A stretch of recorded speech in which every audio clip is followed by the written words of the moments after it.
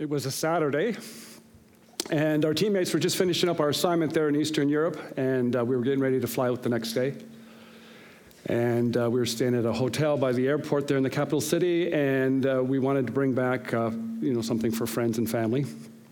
And so there was this outdoor bazaar, this open market with vendors selling all sorts of touristy kinds of things. And you had high-end kind of nesting dolls, and I brought one here this morning. And as we were shopping around, we were trying to think about which ones we wanted to get. And had you figured out before, you could have brought a family picture, and they would have had nesting dolls of your great-great and bringing you right down to the newest baby. And so it was a pretty exciting time for us. And we got all that, and we brought it home and arrived back and started to pass them around. And I brought them here this morning, an example of one, because it's going to help us as we jumpstart this series called Happiness Hacks. It is the 8-part series this summer on what? The Beatitudes. Now, I'm not sure, can you hear a reverb happening? I don't know if you can hear that, but I think I hear that. All right, so just a couple note-working things. Mom, I didn't tuck in my pants. I spilt my water on my jeans as I was getting ready to come up. All right, so here's what we're going to talk about. We're going to talk about the Beatitudes. And as we do, I thought we'd get this nesting doll to help us do that. And the very first actual Beatitude is this one here.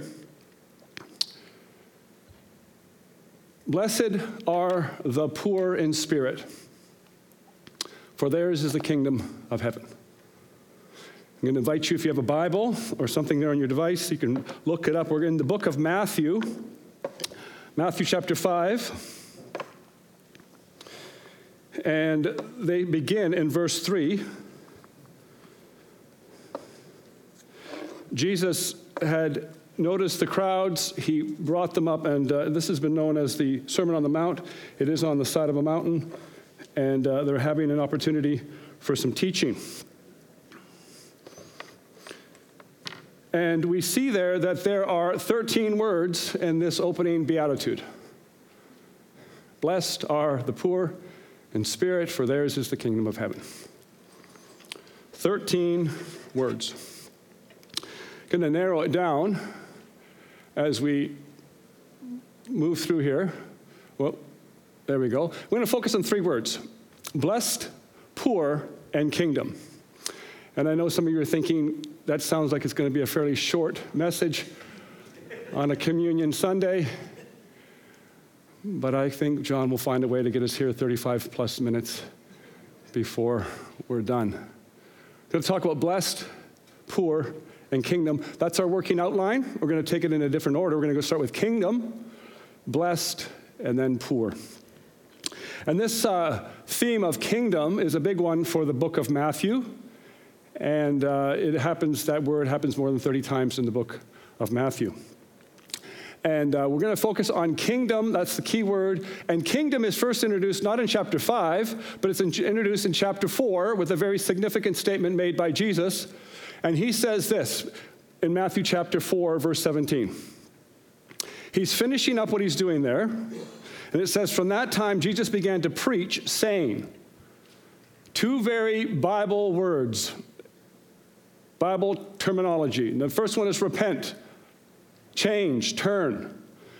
And then the second one is our key word for this morning, kingdom. It says, repent, for the kingdom of heaven is at hand. Now pause. That word kingdom, to our modern ear, we don't really use that word as much anymore, it seems, unless you're talking about kings and all sorts of different TV shows or whatever about kings. But the idea of the kingdom for that crowd who are listening, who have this oppressive power regime of the Roman Empire, the fourth in the line of the Babylonians, the Persians, the Greeks, and now the Roman Empire. They're under the heel, the oppression of that power. And Jesus is talking about a new kingdom with a new king. And you think of king in that context, you have King Herod, that puppet Jewish king that's placed there. And then you still have other authorities. You have the religious authorities over the people telling them what days of the week are holy, what are the laws to do, what you can eat on certain days and other days.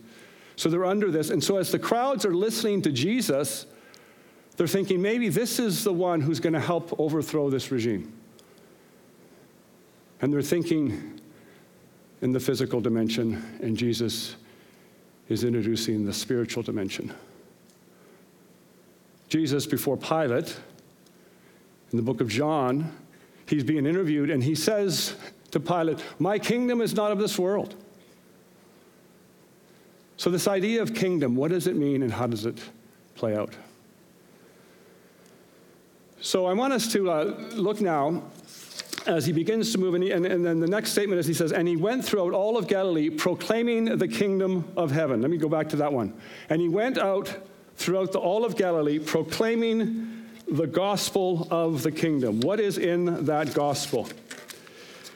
Now, you have this idea that this little smallest piece of this nesting doll, this is our 13 words. This is our first beatitude: "Blessed are the poor in spirit, for theirs is the kingdom of heaven." This little guy, he nests nicely into the beatitudes. There's 8 of them. And this summer, we're going to work our way through with different speakers, going through all 8 of the beatitudes. Now, these 8 beatitudes, just pause for a second. I'm not leading to some little trick at the end and some little whatever and sleight of hand. I'm just trying to be creative to see how this all works out, so look forward to that. All right, so here we are now, the Beatitudes. Where are the Beatitudes? Well, they're nesting nicely where? In the teaching of the interrupted section there of Matthew chapter 5, 6, and 7, known as the Sermon on the Mount.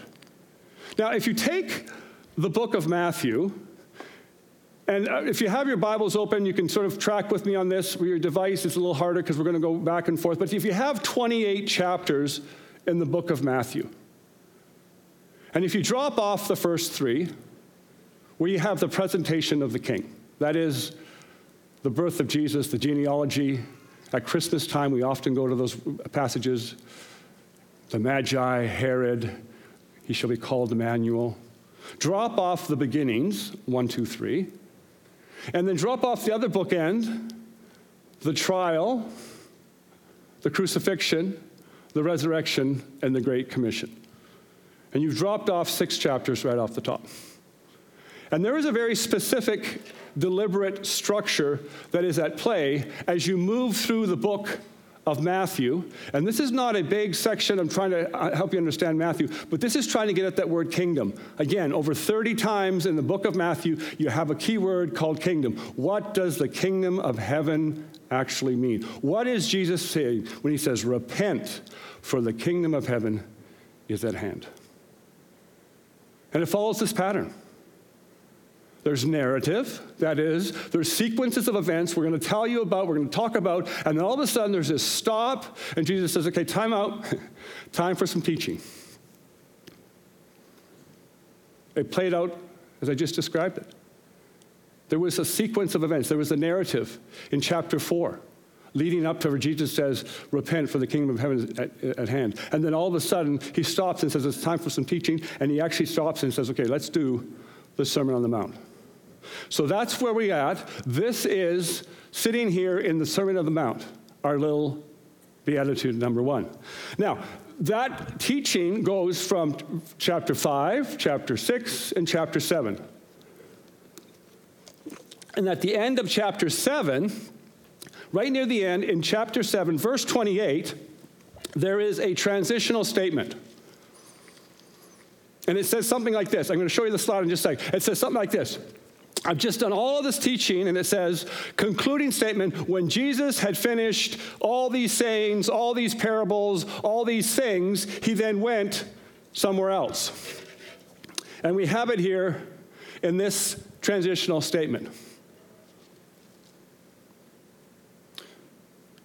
7:28 finishes.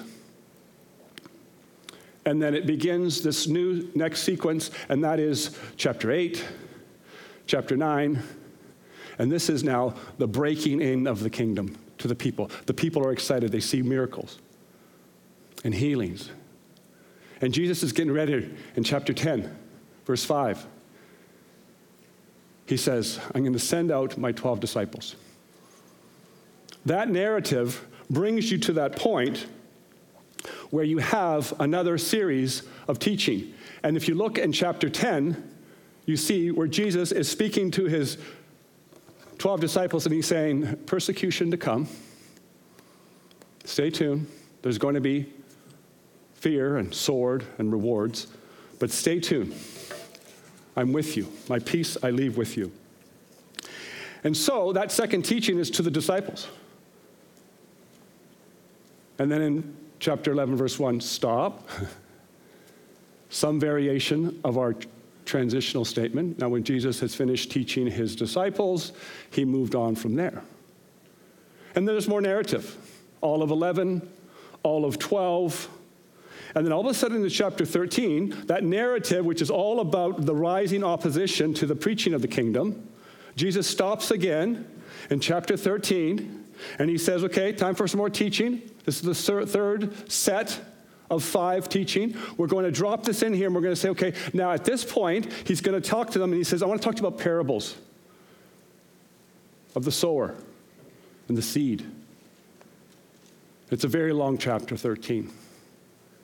And at the very end, for dramatic effect, 1356, Jesus says, when he had finished these sayings, he moved on, or these parables, he moved on from there.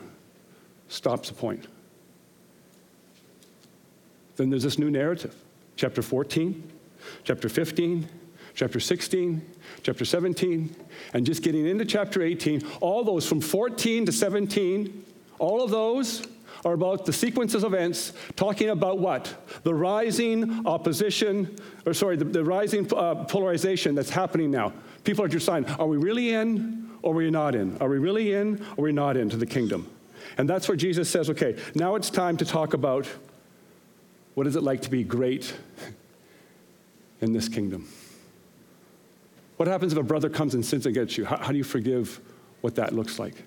In the theme of forgiveness. The greatness in the kingdom, as in greatness, who's to be great, and the forgiveness in the kingdom. And then 19, verse 1, we have, now when Jesus had finished these sayings, he moved on from there to that last section, section 5, where we have the nature of this new kingdom. It's an upside-down kingdom. And we learn about that in 19, 20, 21, 22, 23, and 24.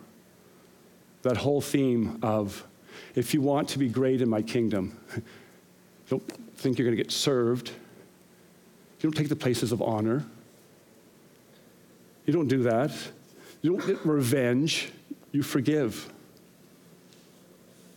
You gain wealth by giving it away, not by keeping it. And then in chapter 26, verse 1, it's that last section where Jesus begins to talk about the end times. If you've got a nice, neat little name for the Sermon on the Mount, you now have a nice, neat name at the end for this section, and it's called the Olivet Discourse. Discourse is just a big chunk of time, uninterrupted time, to talk about some kind of teaching. The theme of the kingdom, that thread can be traced all the way through the book of Matthew. So this isn't just a one-off. You need to understand that as we begin to get into the Beatitudes. They're not in isolation. They seem like they're in isolation, but they're not. They're all a big part of the bigger picture of the book of Matthew. And if you took this, and you could, and it was nothing on it, and you could sort of decorate it yourself, you could put on this. Matthew chapter 4. Verse 17, repent, for the kingdom of heaven is at hand. That's the message of Jesus. And that's the message of the Beatitudes. It's all about obedience. It's all about obedience. If you think about the context of the Sermon on the Mount, Jesus says, here's your first beatitude, blessed are the poor in spirit, for theirs is the kingdom of heaven. It starts there, and then it ends at the end of chapter 7, verse 28, before he says, and then he went somewhere else. It ends up with what? The wise man built his the little house on the rock, house in the sand. Will you be on that one? Will you build your life? Will you follow King Jesus? What does it mean to be a follower of King Jesus? And that's our key statement. If you have a key word, kingdom, this is what kingdom means. What does it look like to follow King Jesus? Our second word, blessed. Blessed. Now, this is an interesting, because we speak English, somehow this has gotten into our dialogue on the Beatitudes. And that is a statement. It's a play on words. You know what the Beatitudes are? The attitudes that we are supposed to be. See what I just did there? I said attitudes and then be, and I put the Beatitudes. It's all about your character. Isn't that cute? And sadly, we tilt that way in our teaching, and it really is just a coincidence in the English language. There's so much more to that. So much more to the word blessed. In Latin, the word is blessing. I think that's where we get the blessed. Or in Greek, it's happy. Happy. Now, we think of happiness as an emotional state. That emotional state is what? It's kind of passive. Just subjective. What's going on? Well, I'm just happy today. Well, why are you happy? Well, this happened and that happened. And then we think about what the Beatitudes are really trying to point to. It's not something subjective. This is something objective in relationship to who? To whom? To God, His Word, His kingdom, and His promises. Those Beatitudes, that format of the Beatitudes, it starts with, blessed are, here is your blessing, and there's an exhortation at the end. You've got to be what? You've got to be poor in spirit. You've got to do something else. You've got to be meek. You've got to be merciful. It's our relationship to God that is objective as we think about that. Blessed is not just a New Testament word. We have this in the Old Testament, well-known passage of Scripture. Psalm chapter 1, verse 1. Blessed is the man or the woman. Check the sequence here. Blessed is the man and the woman who does not what? Watch the sequence. Walk in the counsel of the wicked, nor stands in the way of sinners. There's walking, there's now standing, and now we sit in the seat of scoffers. Again, there's this connection between the blessing and the obedience of what you're doing. Blessed is this person. And then the tail end of this verse is what? But their delight is in the law of the Lord, and on this law they meditate day and night. The idea now of blessed and what it looks like. May I submit to you this idea that blessed means what? Congratulations. Congratulations. Right now, this is the season of lots of congratulations. There's people getting married on a Monday, July the 9th. People just got graduated. People just graduated this last week. We went and watched the graduation. And you say to the person, congratulations. That is to say, Jesus is saying to the people, and he's saying to you, and he's saying to me, in these Beatitudes, he's saying the following. Congratulations. You're understanding the kingdom. You understand what it looks like to be in the kingdom. Congratulations of your understanding as you move into the kingdom. Congratulations.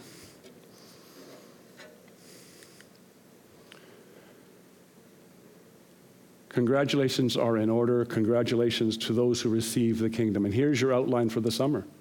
Those poor in spirit, those who mourn, the meek, those who hunger and thirst for righteousness, the merciful, the pure in heart, the peacekeepers. These are the persecuted, those who are persecuted for righteousness' sakes. Congratulations. Congratulations.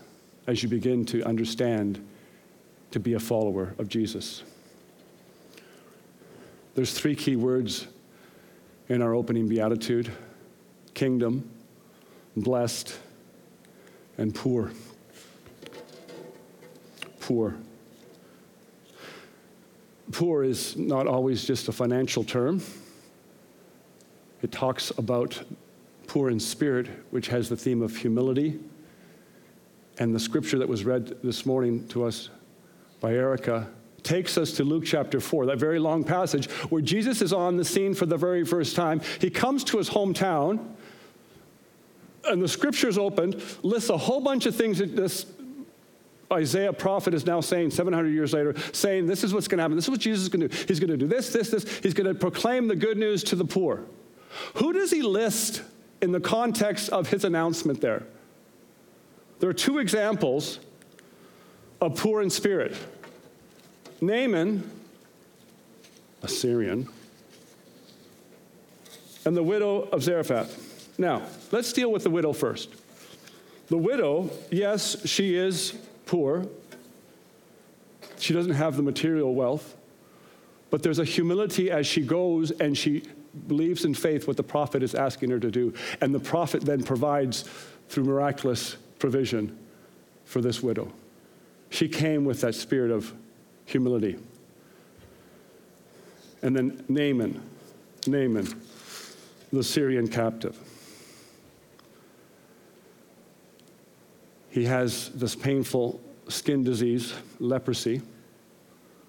There's a young girl working in the household to his wife, and this young girl says, I just wish that my master could actually travel back to Elisha the prophet. He would heal him. Sure enough, it says, Haman loaded up all his silver, his chariots, and his horses. Doesn't sound like he's very poor. All of that, he's a man of influence, wealth. He loads everything up. He travels over, and he shows up, and he says, here I am. And he's knocking on the door of the prophet Nahum, or prophet Elisha. What is he expecting?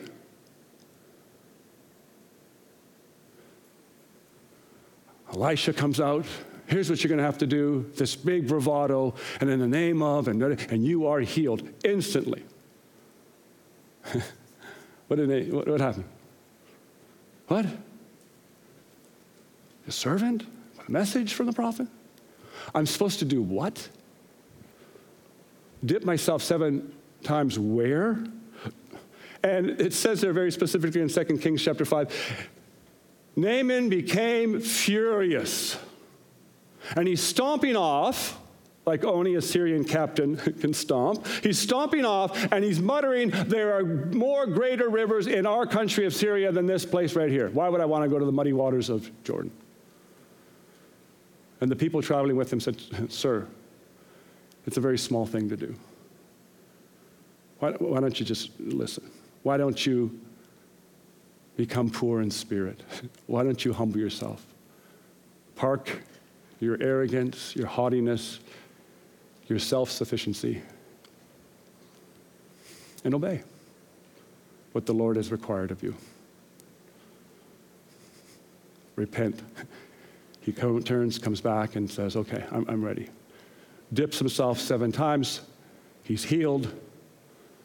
And then he wants to reward, and there's the story of Gehazi and wanting the money and everything else.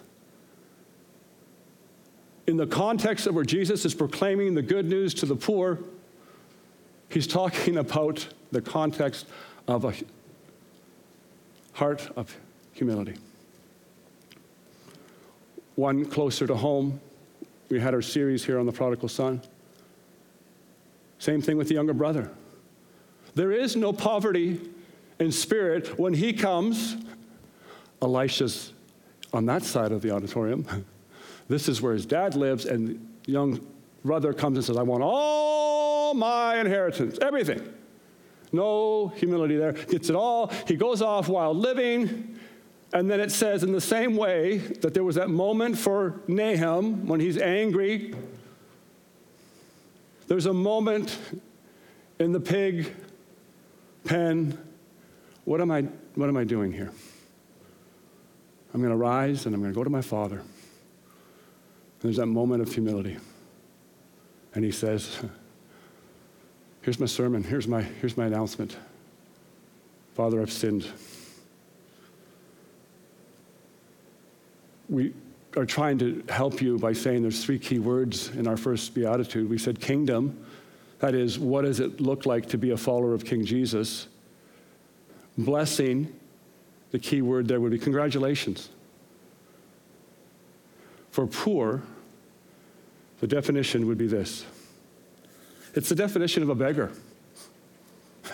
You have nothing, and you know it. And you come and you say, okay, if I'm trying to understand what it means to be a follower of Jesus, I got to understand I need to obey King Jesus. There's a new authority. Maybe an example to parents in the crowd, grandparents. Beth and I have 3 kids. What do you hear? One little kid, can I go ask your father? Well, what does the father say? Well, what did mom say? But it's this back and forth. They're playing off 2 kingdoms. That idea of like, okay, I got to play this off each other. And Jesus says, no, this is a new kingdom. King Jesus has come. If we had an opportunity to rewrite Scripture, how does that sound for heresy? But if we could, it would say something like this. Our first beatitude, blessed are the poor in spirit, for theirs is a kingdom of heaven. Congratulations. Congratulations to those who have an understanding, or those who know, have nothing and they know it, they understand what it looks like to follow Jesus. Let me say that again. Congratulations to those who have nothing and know it, for they understand what it looks like to follow Jesus. They're beginning to understand what it looks like to follow Jesus. This idea of following Jesus, the key word is obedience. And let me put down the clicker and be completely transparent with you and say this. This is not the time for the Sunday morning speaker to leverage the microphone. You need to obey more. You just do. You just need to obey. You just need to obey more. And there's a berating of what that is. And as I was preparing for this, there was this great insight I received from another Bible author, and he said, don't confuse perfect obedience with genuine obedience. That is to say, on this side of heaven, we're not going to get it right 100% of the time.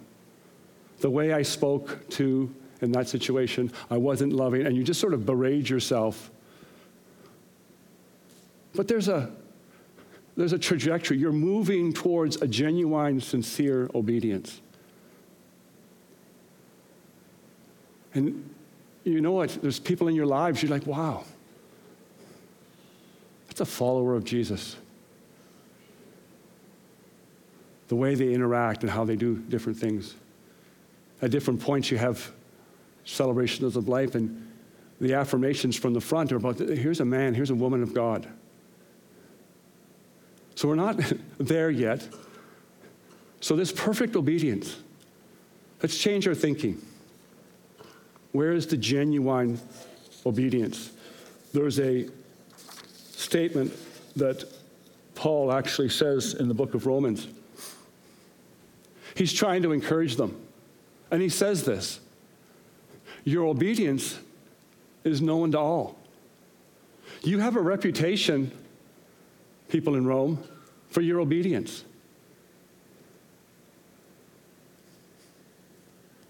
And as we begin to study the Beatitudes this summer, and as we seek to be followers of Jesus as we obey, we're encouraged by this. There isn't this high standard that Jesus is putting there. Let's go to the end of Matthew chapter 28, the Great Commission. It's a great missions Sunday verse, but it's also a great missions, or a great verse for us this morning. What does Jesus say there? Teaching them to obey. This is not Jesus putting a little asterisk there and then a little snicker, good try doing that, because you'll never reach perfect obedience. Teach them to obey. The Spirit of God is going to enable us as we continue to obey King Jesus. Let's pray together.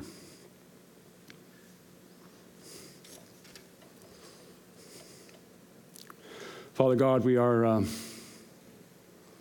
very mindful of your truth. And we thank you, Lord. Thank you that you are the master teacher. The 5 different examples in the book of Matthew alone, you pause and you teach. And Lord, we trust you. We trust you, the King. And so as we move out from today and into our lives and different situations as we pray and live, we ask that you would continue to encourage us. Because you congratulate us and you say to us, that those of us who are poor in spirit, we're just beginning to get an understanding of what it looks like to follow King Jesus.